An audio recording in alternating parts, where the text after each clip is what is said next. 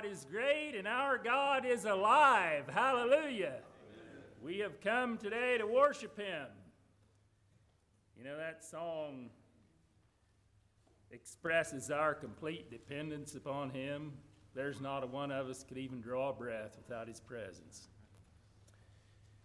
So good morning and welcome to worship. It's good to see you here this morning.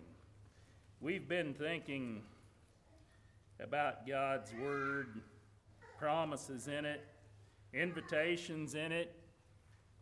And you know, I realize that things are different for us in coming to worship publicly than maybe they have been in times past.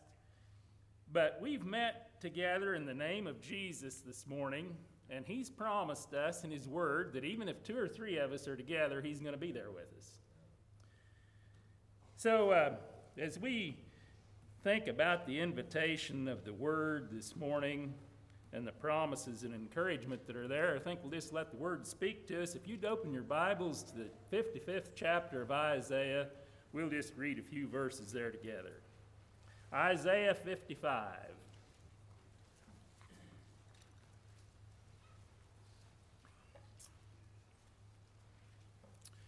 Ho, everyone that thirsteth, come ye to the waters.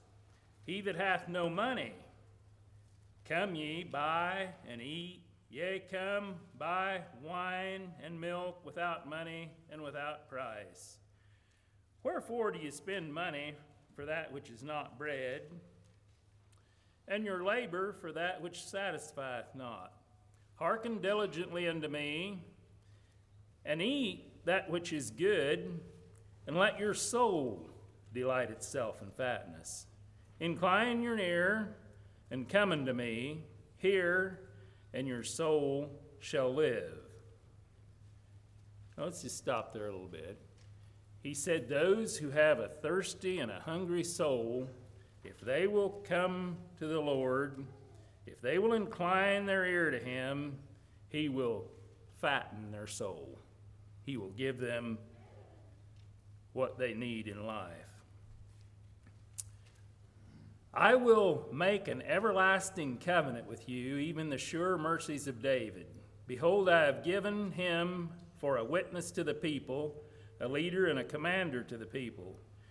Behold, thou shalt call a nation that thou knowest not, and nations that knew thee not shall run unto thee, because of the Lord thy God, and for the Holy One of Israel, for He hath glorified thee.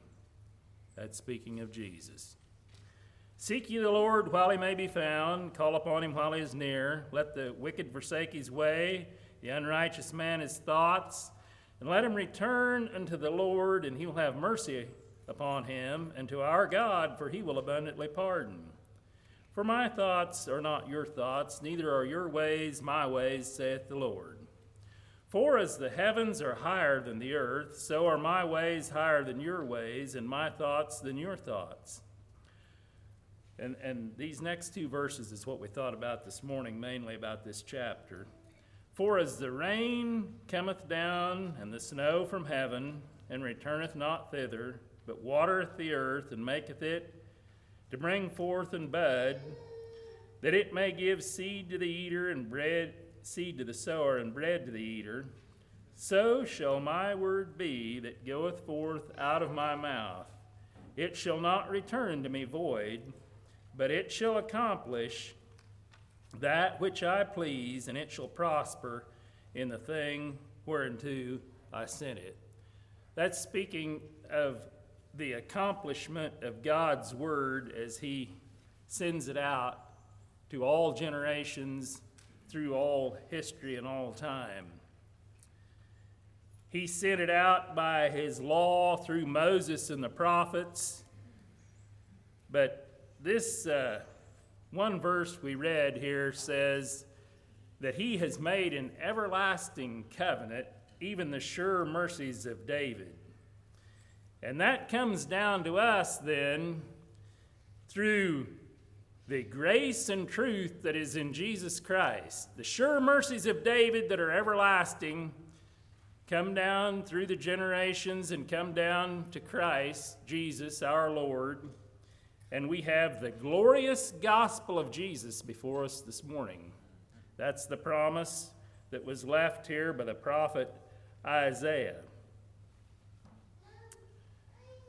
You know, I think about Jesus when he was here, some of the words that he spoke or recorded. And he spoke about the word. He said, "The words that I speak are spirit and they are life." Everlasting life. And the word today is going to come to us through preaching. You know, I think about one of the writers, and he said that there was a people that the word didn't show a profit in because it was not mixed with faith when they heard it. And then Paul writes words like this. He said that our faith comes by hearing, and hearing by the word of God. So we've come to the right place this morning as we worship God, to hear his word, to have our faith increased, and to have the word just illuminate our souls so that we might grow in that grace and knowledge of God. So I want to go back to the invitation. This is the invitation.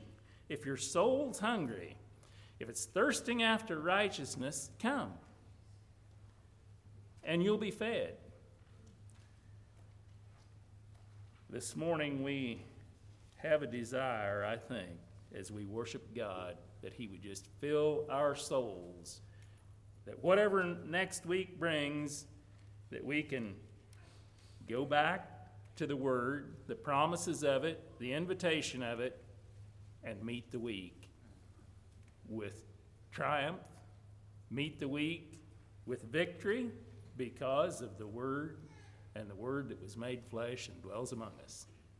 So we're going to go to prayer here shortly. Brother Gary Stahl, I'm going to call on you to pray for us, and we'll take prayer requests this morning.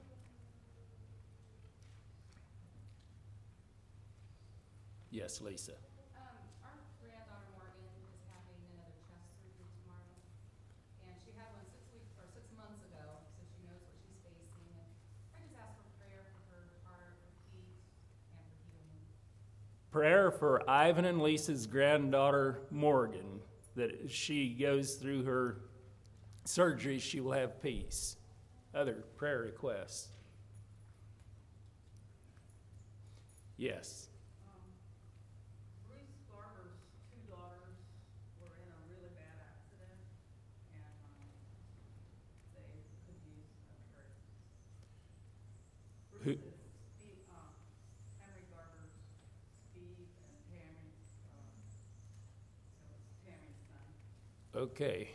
Henry Garber's grandsons were in an There were two granddaughters. two granddaughters. Steve, Bruce's girls. really bad accident. A bad accident. Surgery, let's pray for them.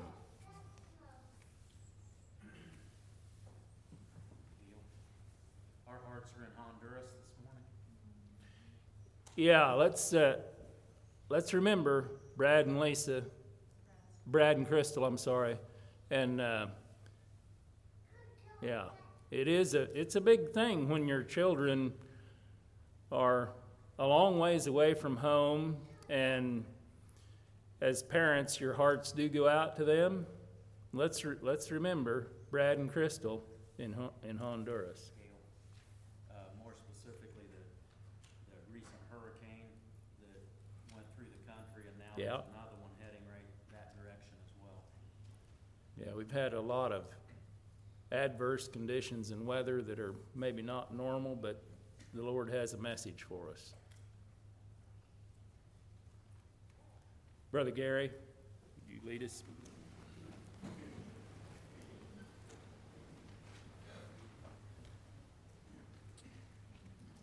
Lord, this morning it's a great privilege to take a moment before you as we gather together.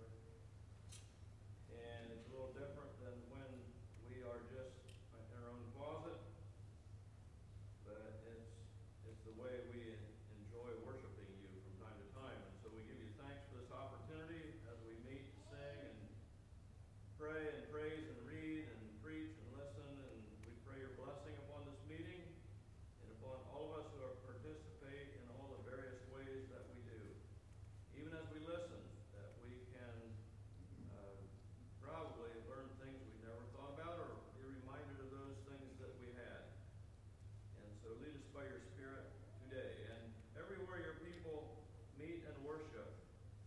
two or three or by thousands, however it may be around the world. Bless each service on the day and the time they choose to worship. And we pray that we'll be empowered to go forth then from this service and be in service to you for the next several days. So as we gather here, we do have prayer requests particularly, and many I'm sure that have not even been uttered, but maybe they're heard from people's hearts. So we want to think about the upcoming surgery for this Morgan young lady, and we pray that she'll have peace and the surgery will be successful and there'll be healing afterwards. We pray that the physicians will be given wisdom and skill as needed, possibly beyond their own expectation, but certainly known by you, and we pray that it will be entirely successful. And then we hear with sadness of the granddaughters of Bruce Garber, that family, and we read from time to time about accidents, and there's always tragedy, it seems like, that haven't heard about. But in this case, Lord, we pray your blessing upon that situation. We don't know anything about it, you do. And we just pray that they'll be given what they need as they need it, and again, for wisdom and skill from the medical people.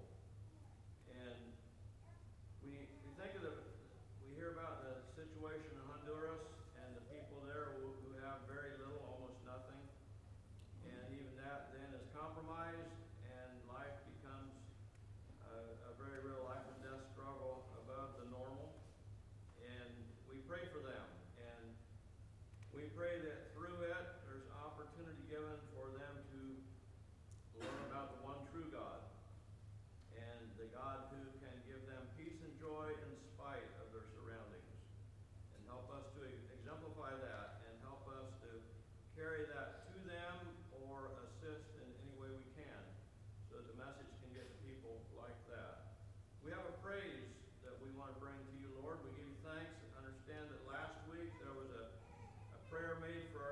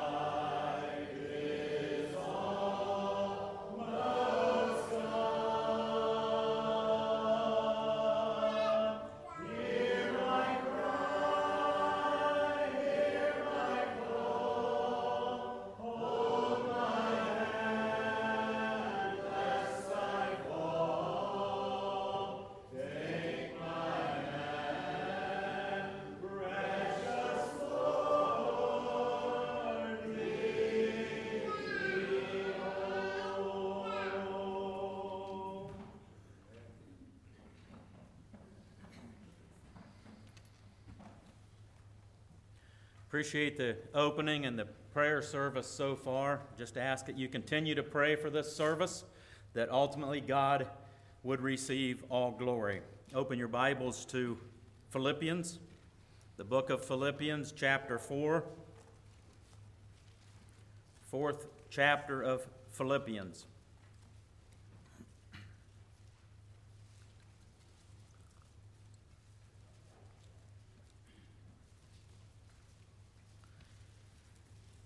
You know with me that Paul loved this congregation at Philippi, and a decade earlier, before writing this, he left that area.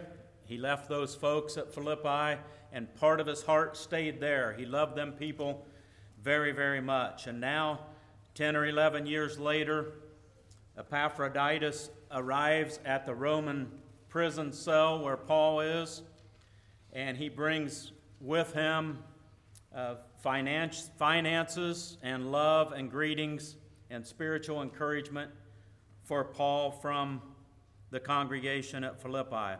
And Paul asked Epaphroditus to pick up a pen and to write from Paul's heart a message back to those people there at Philippi. That is the letter that we have that we call Philippians. Now we're in the fourth chapter as Paul brings his thoughts to a close.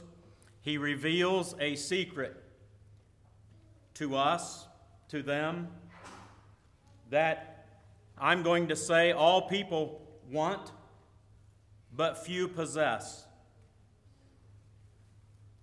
Everybody desires it, but few people really know it to be true. It's a spiritual gem, a gem of truth that Paul reveals in this fourth chapter. I've titled the message this morning, Paul's Secret to Spiritual Contentment.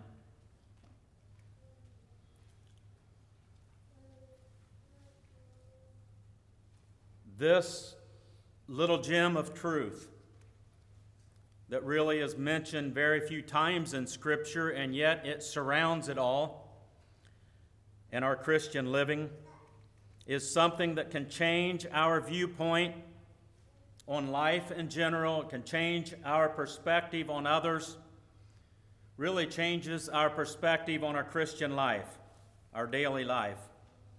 This secret of contentment. Let's read together Philippians chapter 4, beginning in verse 4. Rejoice in the Lord always, and again I say rejoice. Let your moderation be known unto all men, the Lord is at hand. Be careful for nothing, but in everything, by prayer and supplication, with thanksgiving, let your requests be made known unto God.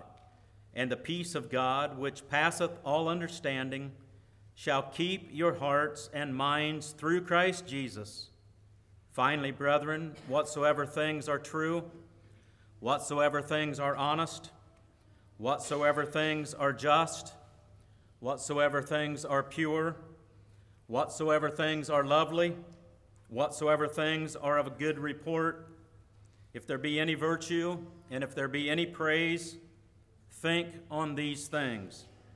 Those things which ye have both learned and received and heard and seen in me, do, and the God of peace shall be with you. But I rejoiced in the Lord greatly, and now at the last your care of me hath flourished again, wherein you were also careful, but lacked opportunity. Not that I speak in respect of want, verse 11, not that I speak in respect of want, for I have learned in whatsoever state I am, therewith to be content. I know both how to be abased, and I know how to abound. Everywhere and in all things, I am instructed both to be full and to be hungry, both to abound and to suffer need. I can do all things through Christ, which strengtheneth me. Verse 19, but my God shall supply all your need according to his riches in glory by Christ Jesus.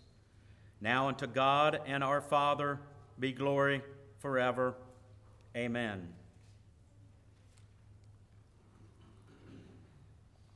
as a child, if you were to tell someone a secret, sometimes those that were telling might respond like this: "Well, I already knew that." We think it's a big deal, it's a secret, and I'm going to tell this secret. And then they say, "Well, I already knew that." I realize this morning that you already know this.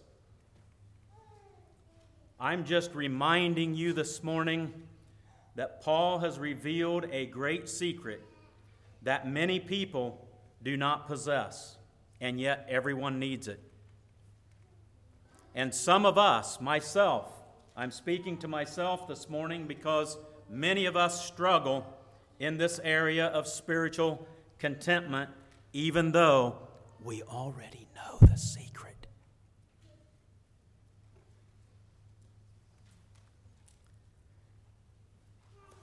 Do you have gray winters?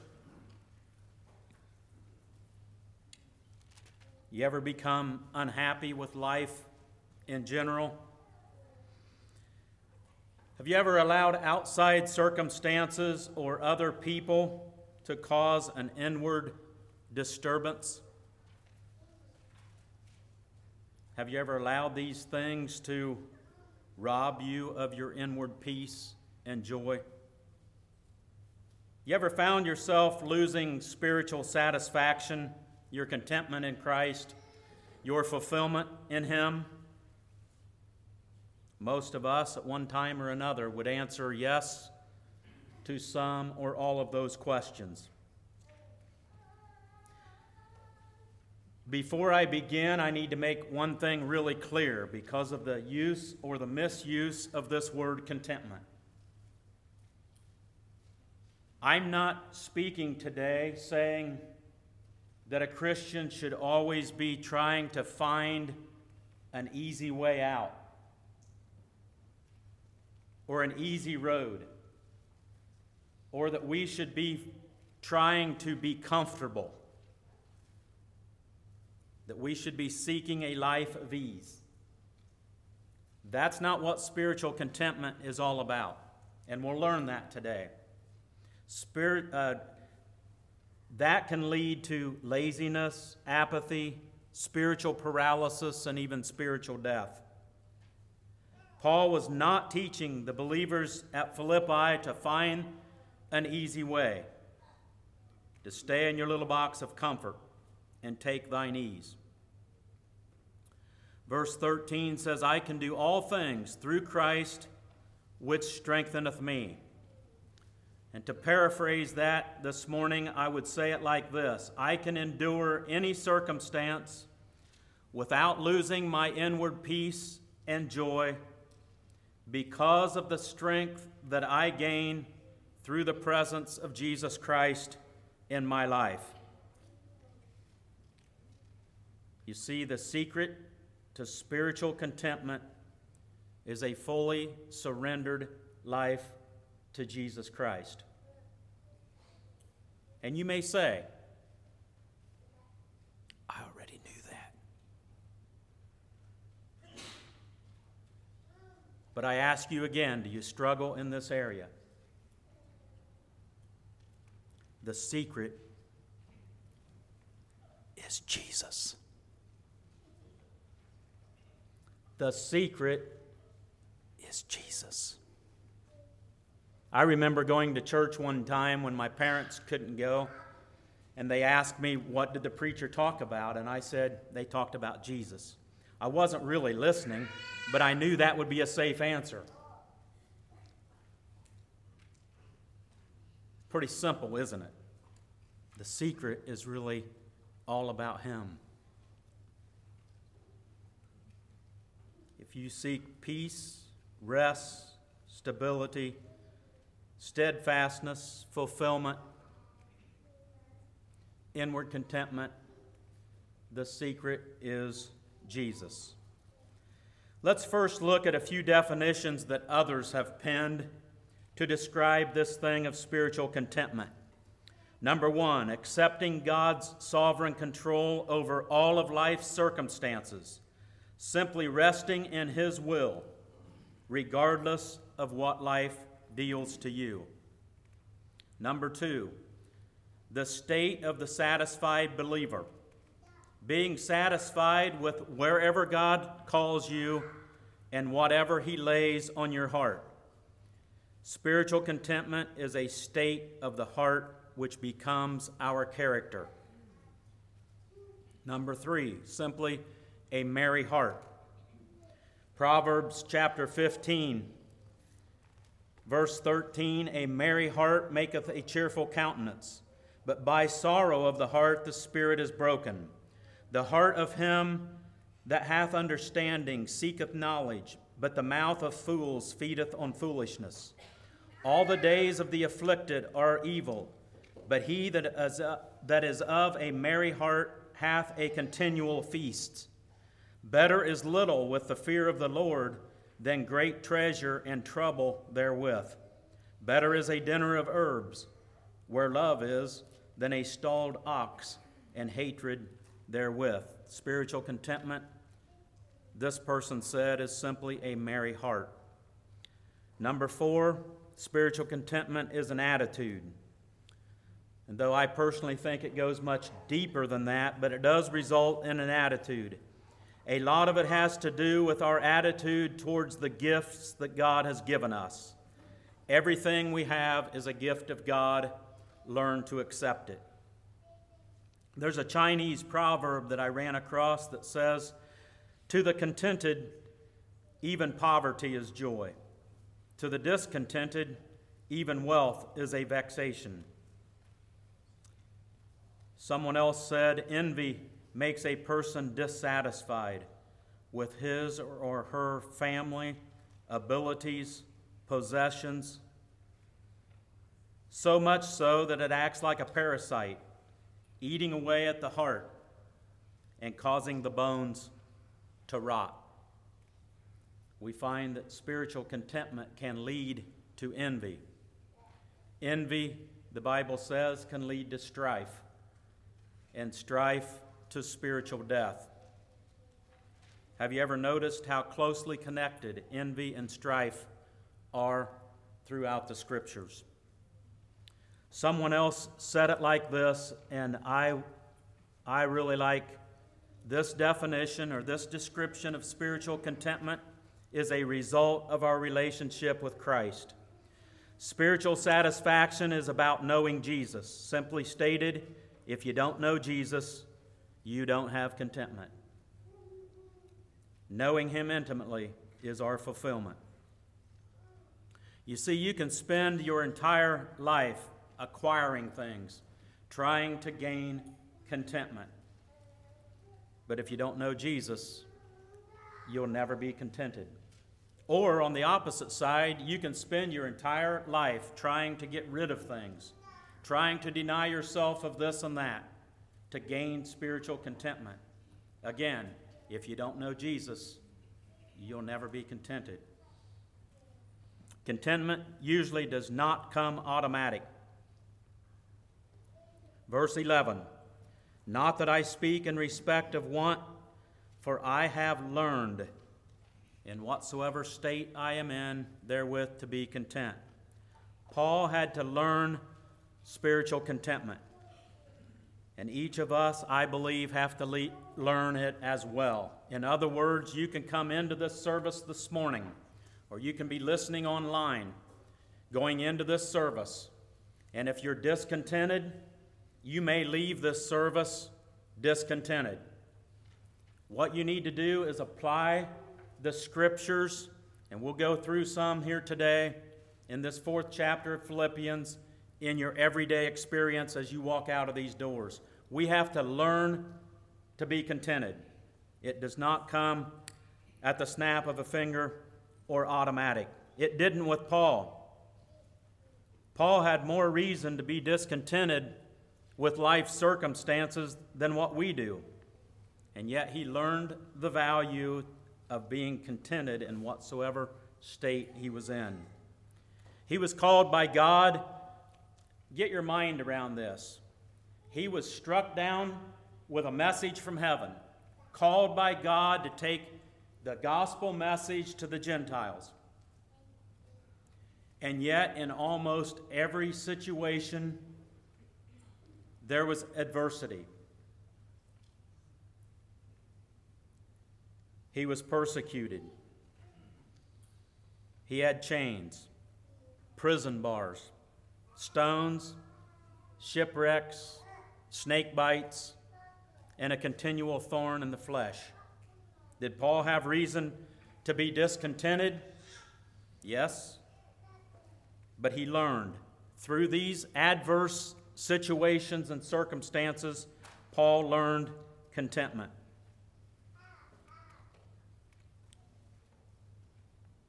He learned that in each of these adverse situations that his God was always there. And this gave him peace and confidence that he wanted to share. Did he focus on the bad or the good in these situations? In the first chapter of Philippians, verse 12, he says, "But I would you should understand, brethren, that the things which happened unto me have fallen out rather unto the furtherance of the gospel." And I know that's King James language. What he was saying there is that all of these adverse situations proved out for the greater good. God was in it, and I'm content with leaving it there. Paul learned contentment. He focused on the good in these bad situations. And we must learn as well. Matthew chapter 11, Jesus says, "Come unto me, all ye that labor and are heavy laden, and I will give you rest." And that's not speaking about setting us down because we're tired physically. That's talking about an inward rest, an inward peace and contentment. Jesus says, "Come to me, and I will give you rest. Take my yoke upon you and learn of me. For I am meek and lowly in heart, and ye shall find rest for your souls. For my yoke is easy, and my burden is light."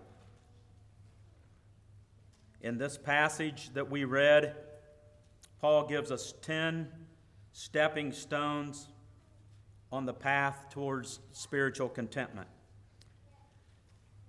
We're going to go down through this chapter rather quickly. I won't be able to dwell on all 10 of them, of course, because of time.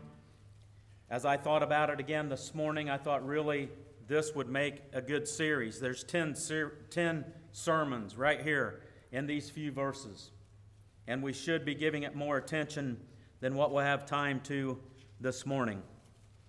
10 stepping stones on the path to learn spiritual contentment.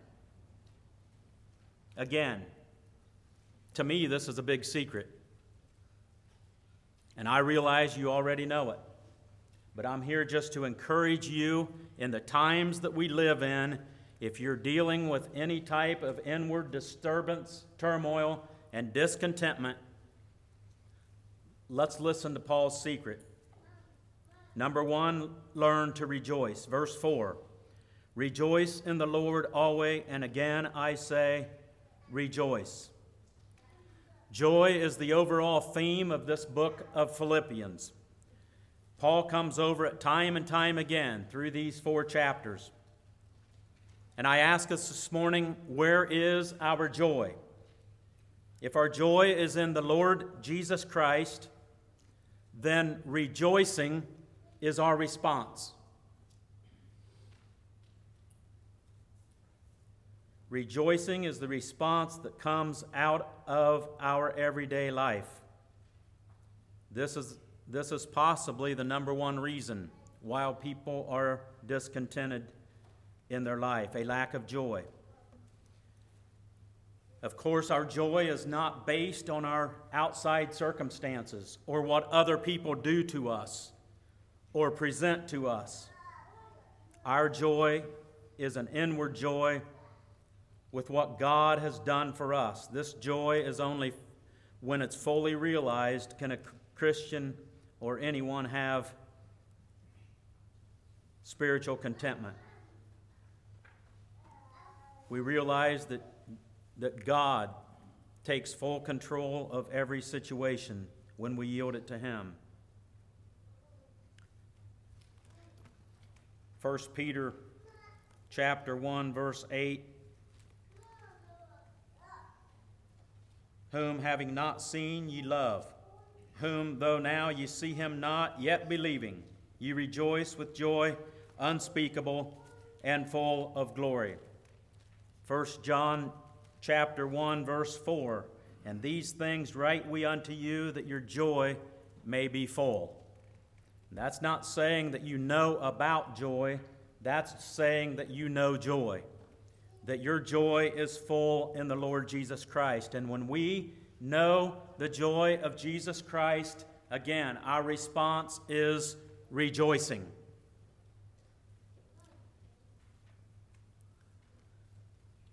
I've quoted from him before, but James Whitcomb Riley says it like this: it ain't no use to grumble and complain. It's just as cheap and easy to rejoice. Well, when God sorts out the weather and sends the rain, well, rain's my choice. You see, it's all about getting your mind around what God can do, and we joy in that. And when we experience that deep joy, our response is rejoicing. Over and over again. Number 2, learn to be moderate. Webster, verse 5, let your moderation be known unto all men. The Lord is at hand. And so just like, first of all, knowing joy, and then let that joy come out of us through rejoicing, the same thing Paul says here. First, be moderate. Be temperate. Be reasonable. And then let that be known to all men, it says here. There is a testimony in us experiencing joy. There is a testimony in our moderation.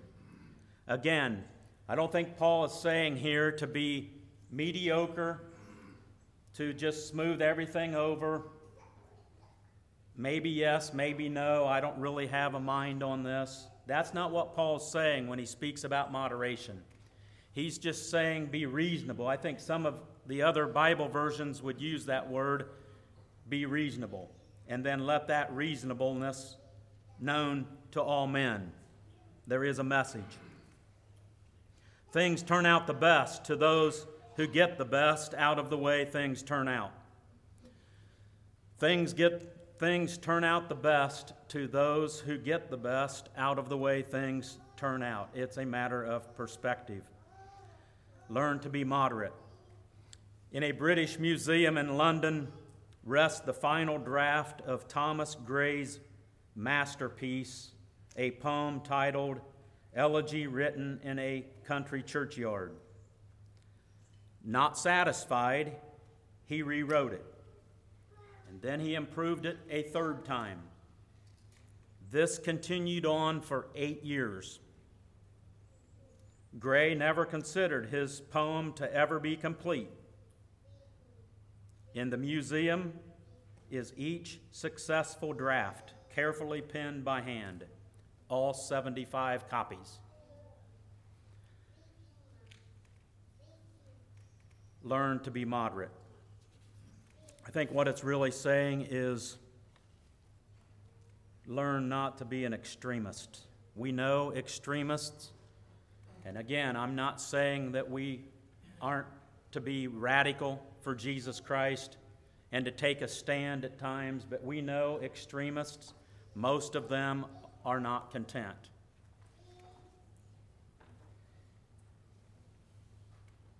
Number 3, learn not to worry. Verse 6, be careful for nothing, but in everything by prayer and supplication with thanksgiving let your requests be made known to God. Be careful for nothing. Is this saying that we don't have cares, that we don't have concerns? Not at all. In 1 Peter 5, verse 7, it says, casting your care upon him, for he cares for you. That would tell me that we do have cares, that we do have concerns, but what is imperative is that we upload those cares to Jesus Christ. And again, anytime that I speak on worry, I'm speaking to myself. I sense everyone getting a little tense when the subject comes up, because in some way or another, we are all guilty of this thing called worry.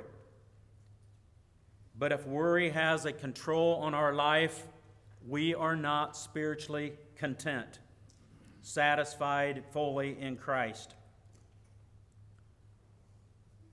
Don't blame others for your discontentment. They may cause the situation, but it's your own fault for not uploading that to the Savior. In this, he can offer contentment even in the worst situations. Too often our contentment is like a thermometer rather than a thermostat. And I'll make this comparison. You take a thermometer, just a little tube filled with mercury, and that little guy knows everything around it. It knows the climate. It's continually monitoring. It continually knows what's going on. And then it just tells everybody about it. So many times we are like a thermometer. We are in the know. We have to know what's going on, and then we tell everybody about it. A thermostat, on the other hand, does some of the same thing. It's not ignorant of what's happening around it. It's continually monitoring the climate around itself. But it doesn't go up and down, up and down. The thermostat is set.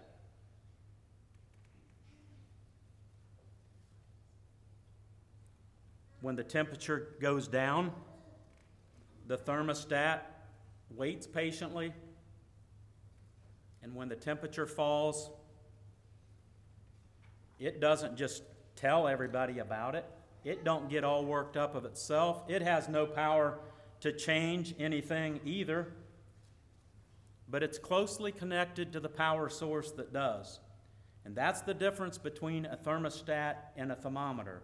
The thermostat is fixed, and it is closely connected to the one that can change things.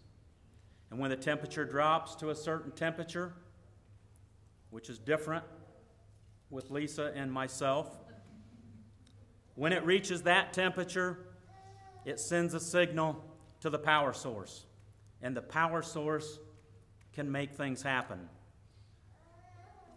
I ask you, as it relates to your worrying, your discontentment, is your life like a thermometer going up and down with no power to change, just worried we're going up, we're worried it's getting hot, we're worried it's getting cold, the surroundings around us aren't good, and so we're dwelling on that, and our conversations all deal with that?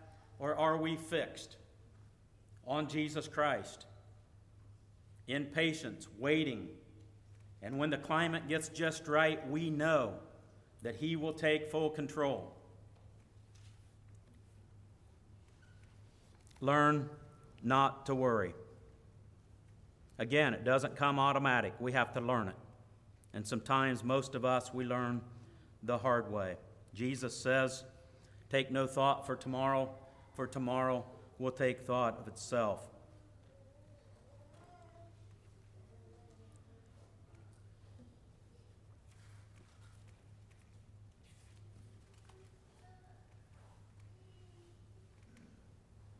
Verse 6b says, learn to pray. Again, if I was to tell a group of Christians like this, don't worry about anything, just learn to pray, I'd be preaching to the choir. You already know it. Pretty simple. Or is it? it could be the number one reason for our discontentment. It says here in this verse, let your request be made known to God. Again, like a thermostat, send the signal. Pray. Learn to pray. Possibly the most profound statement that could be said, and yet it's too simple for the most of us. The more open we pray, I'm convinced the more contented we'll be. Let your requests be made known to God. Again, it's kind of that, it follows that same theme. First, you must have joy, and then let that joy be made known. Rejoice. First, you must be moderate, and then let that moderation be made known to all men. Here he's saying, learn to pray.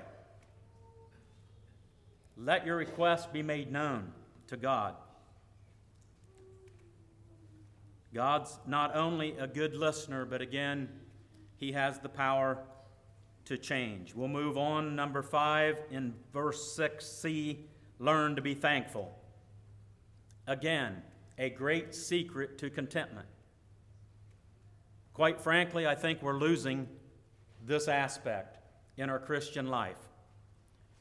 It's a good thing that we teach our children to say thank you. It's a good thing that we bring repetition into that as a small child. What happens when we get to be an adult? Are we thankful? Are we bubbling over with thanksgiving?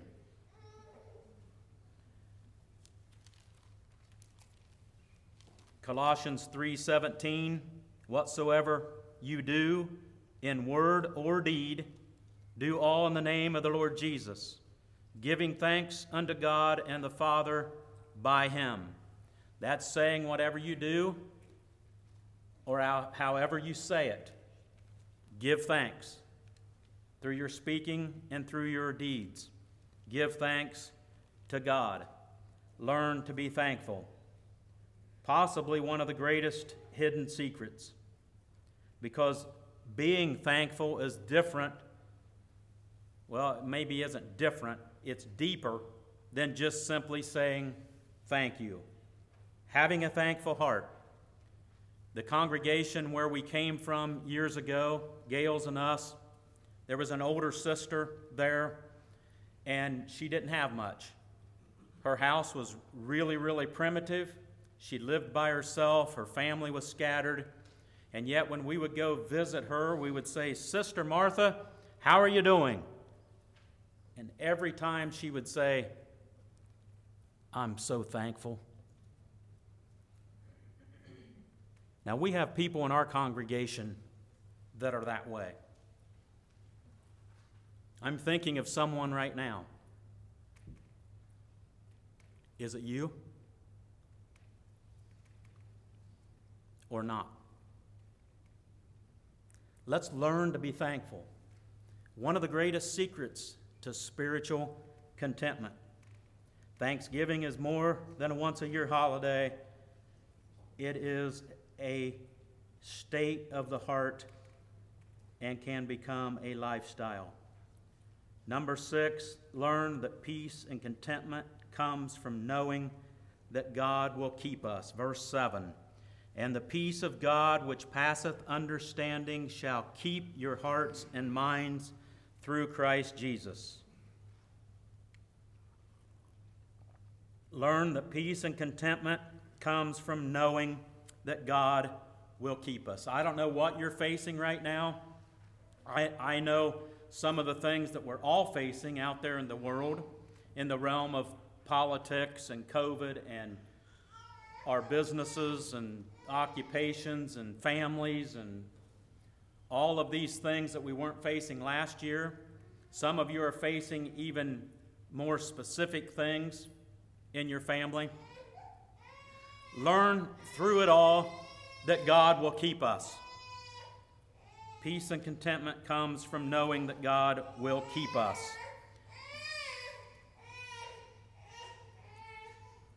This says that we will possibly never understand it, but that we can experience it through Christ within our hearts and minds.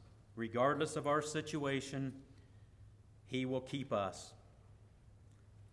Can you find peace and satisfaction in that simple promise? Gail talked about the promises in God's Word. Dwell on the keeping power of God. God will keep us.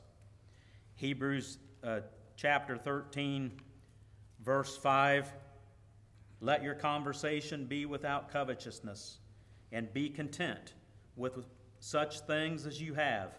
For he says, I will never leave you or forsake you.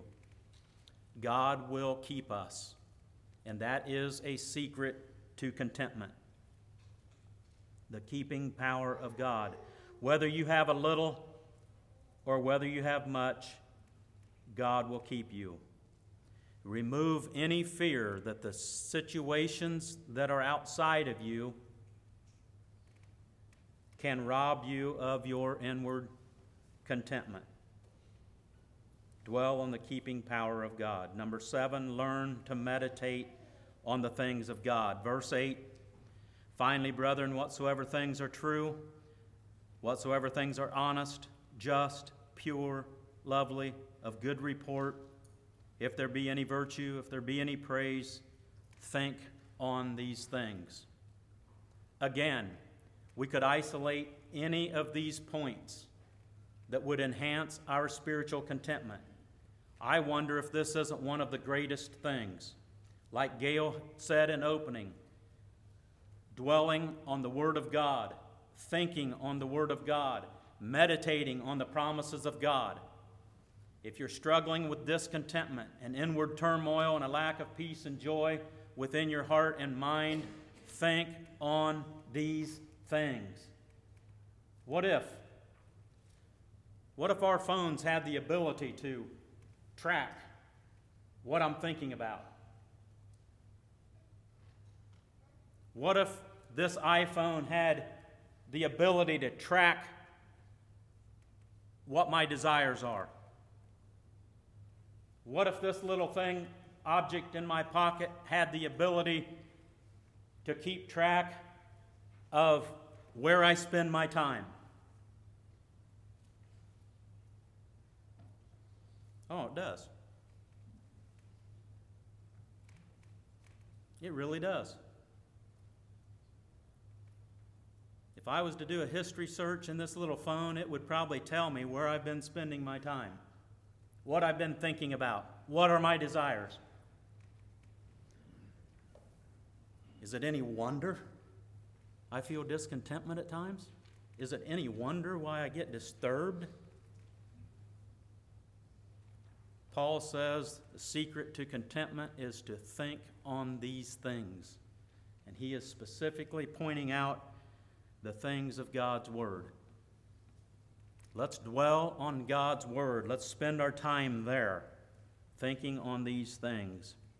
More could and should be said. Colossians 3 says, set your affections on things above, not on things of the earth. For you are dead, and your life is hid with Christ in God. But when God, who is our life, shall appear, ye shall appear also with him in glory. Set your affections on things above. Learn to meditate on the things of God. Someone said it like this. Well, let's move on. Verse 11 and verse 19. Learn that true contentment is need-oriented, not want-oriented. I can do all things through Christ, which strengtheneth me. Verse 19, but my God shall supply all your need according to the riches and glory by Jesus Christ. Every need that you have, your true need has been supplied through Jesus Christ because he died and rose again for us. There is a vast difference between our needs and our wants. Oftentimes, we're trying to base our contentment on our want list. If we were to fully base our contentment on our need list, we would be fully contented because our needs have already been met.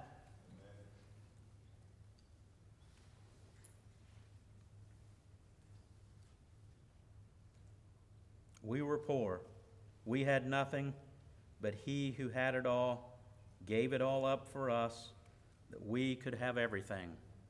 2 Corinthians 8:9. When our satisfaction is based on our wants, our life is like a spiritual roller coaster. We get this car, been wanting it for a long time, the tranny goes out. We finally get this nice house. A couple years later, it needs a roof. We get a new church fellowship. They're not perfect either. The list can go on and on and on when we base our contentment on our want list rather than our need list. My God shall supply all your need according to his riches in glory. When we realize that our needs have been supplied in Jesus, we can be spiritually content even when the material things rust and fade away. Psalm 23, we find a list of needs that have been supplied through the Messiah, our shepherd, Jesus Christ. I think I've quoted this before. You may have heard it before, of the little girl in Sunday school. The teacher had been experiencing some difficulty in her life, and she was really struggling with this thing of inward peace. And she had the little students memorizing Psalm 23. And so this particular Sunday, she calls on each student to come forward and rehearse or say Psalm 23, and many of them were able to do that. Here's a little girl in the back of the class, and she knew she didn't know it. And she's pretty nervous. And she goes forward, and she turns around, and she just simply says, "The Lord is my shepherd, and that's all I want." And the teacher cried.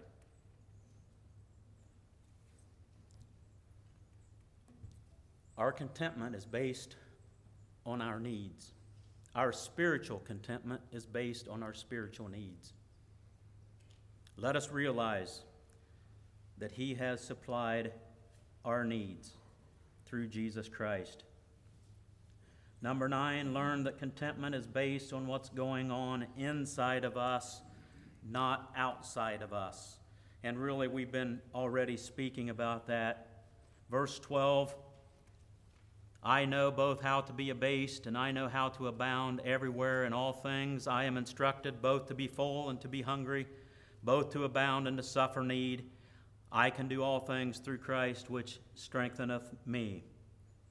Learn that contentment is based on what's going on inside of us, not outside of us. Really, contentment is a choice. Your circumstance may be staring you at the face like a brick wall, and that may not be your choice. But you have the choice whether to view it as a blessing or a curse. Author unknown. The key to spiritual contentment is not to become the victim of circumstance, but rather the victor over circumstance. Author unknown. So that we could say again that spiritual contentment is living above. John chapter 4 talks about that well of inward satisfaction through the Holy Spirit. Isaiah 55 that Brother Gale read speaks about not spending your bread on other things and not spending your time and your money on other things, but dwell on that spiritual satisfaction, that inward living well, that water of life, and your soul shall delight itself in fatness. Number 10, really, contentment is simply a matter of trusting God. Verse 19, but my God shall supply all your need according to his riches in Christ Jesus. Proverbs 3 tells us that we're not to trust in men or our own sufficiency, but we trust in God. Really, spiritual contentment is a matter of trusting in Him. That's where true stability comes and inward spiritual satisfaction. Because we trust God for who He was, we trust God for who He is, and we trust God for who He will always be. Learn to trust God in all of our circumstances. And in this, we can really experience inward contentment. In closing, Paul closes this letter with glory and grace. He opens the letter with peace and grace be unto you, he says in verse 1, chapter 1.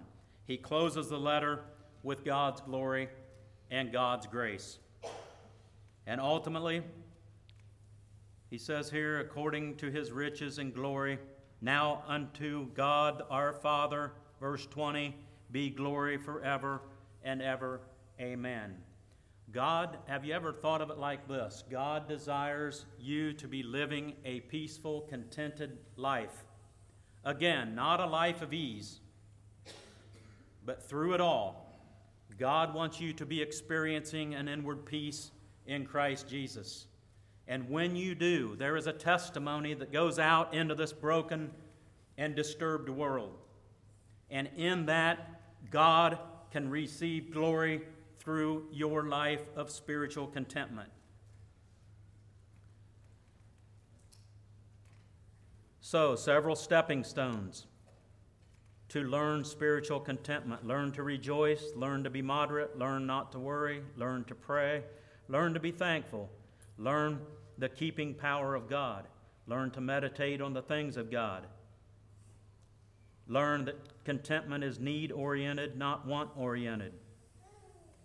Learn that it is based on what's going on inside of us, not outside of us. And number 10, that we simply need to trust God. In summary, Paul leaves this verse 23, the grace of our Lord Jesus Christ be with you all. And the church says, amen. Let's have a song.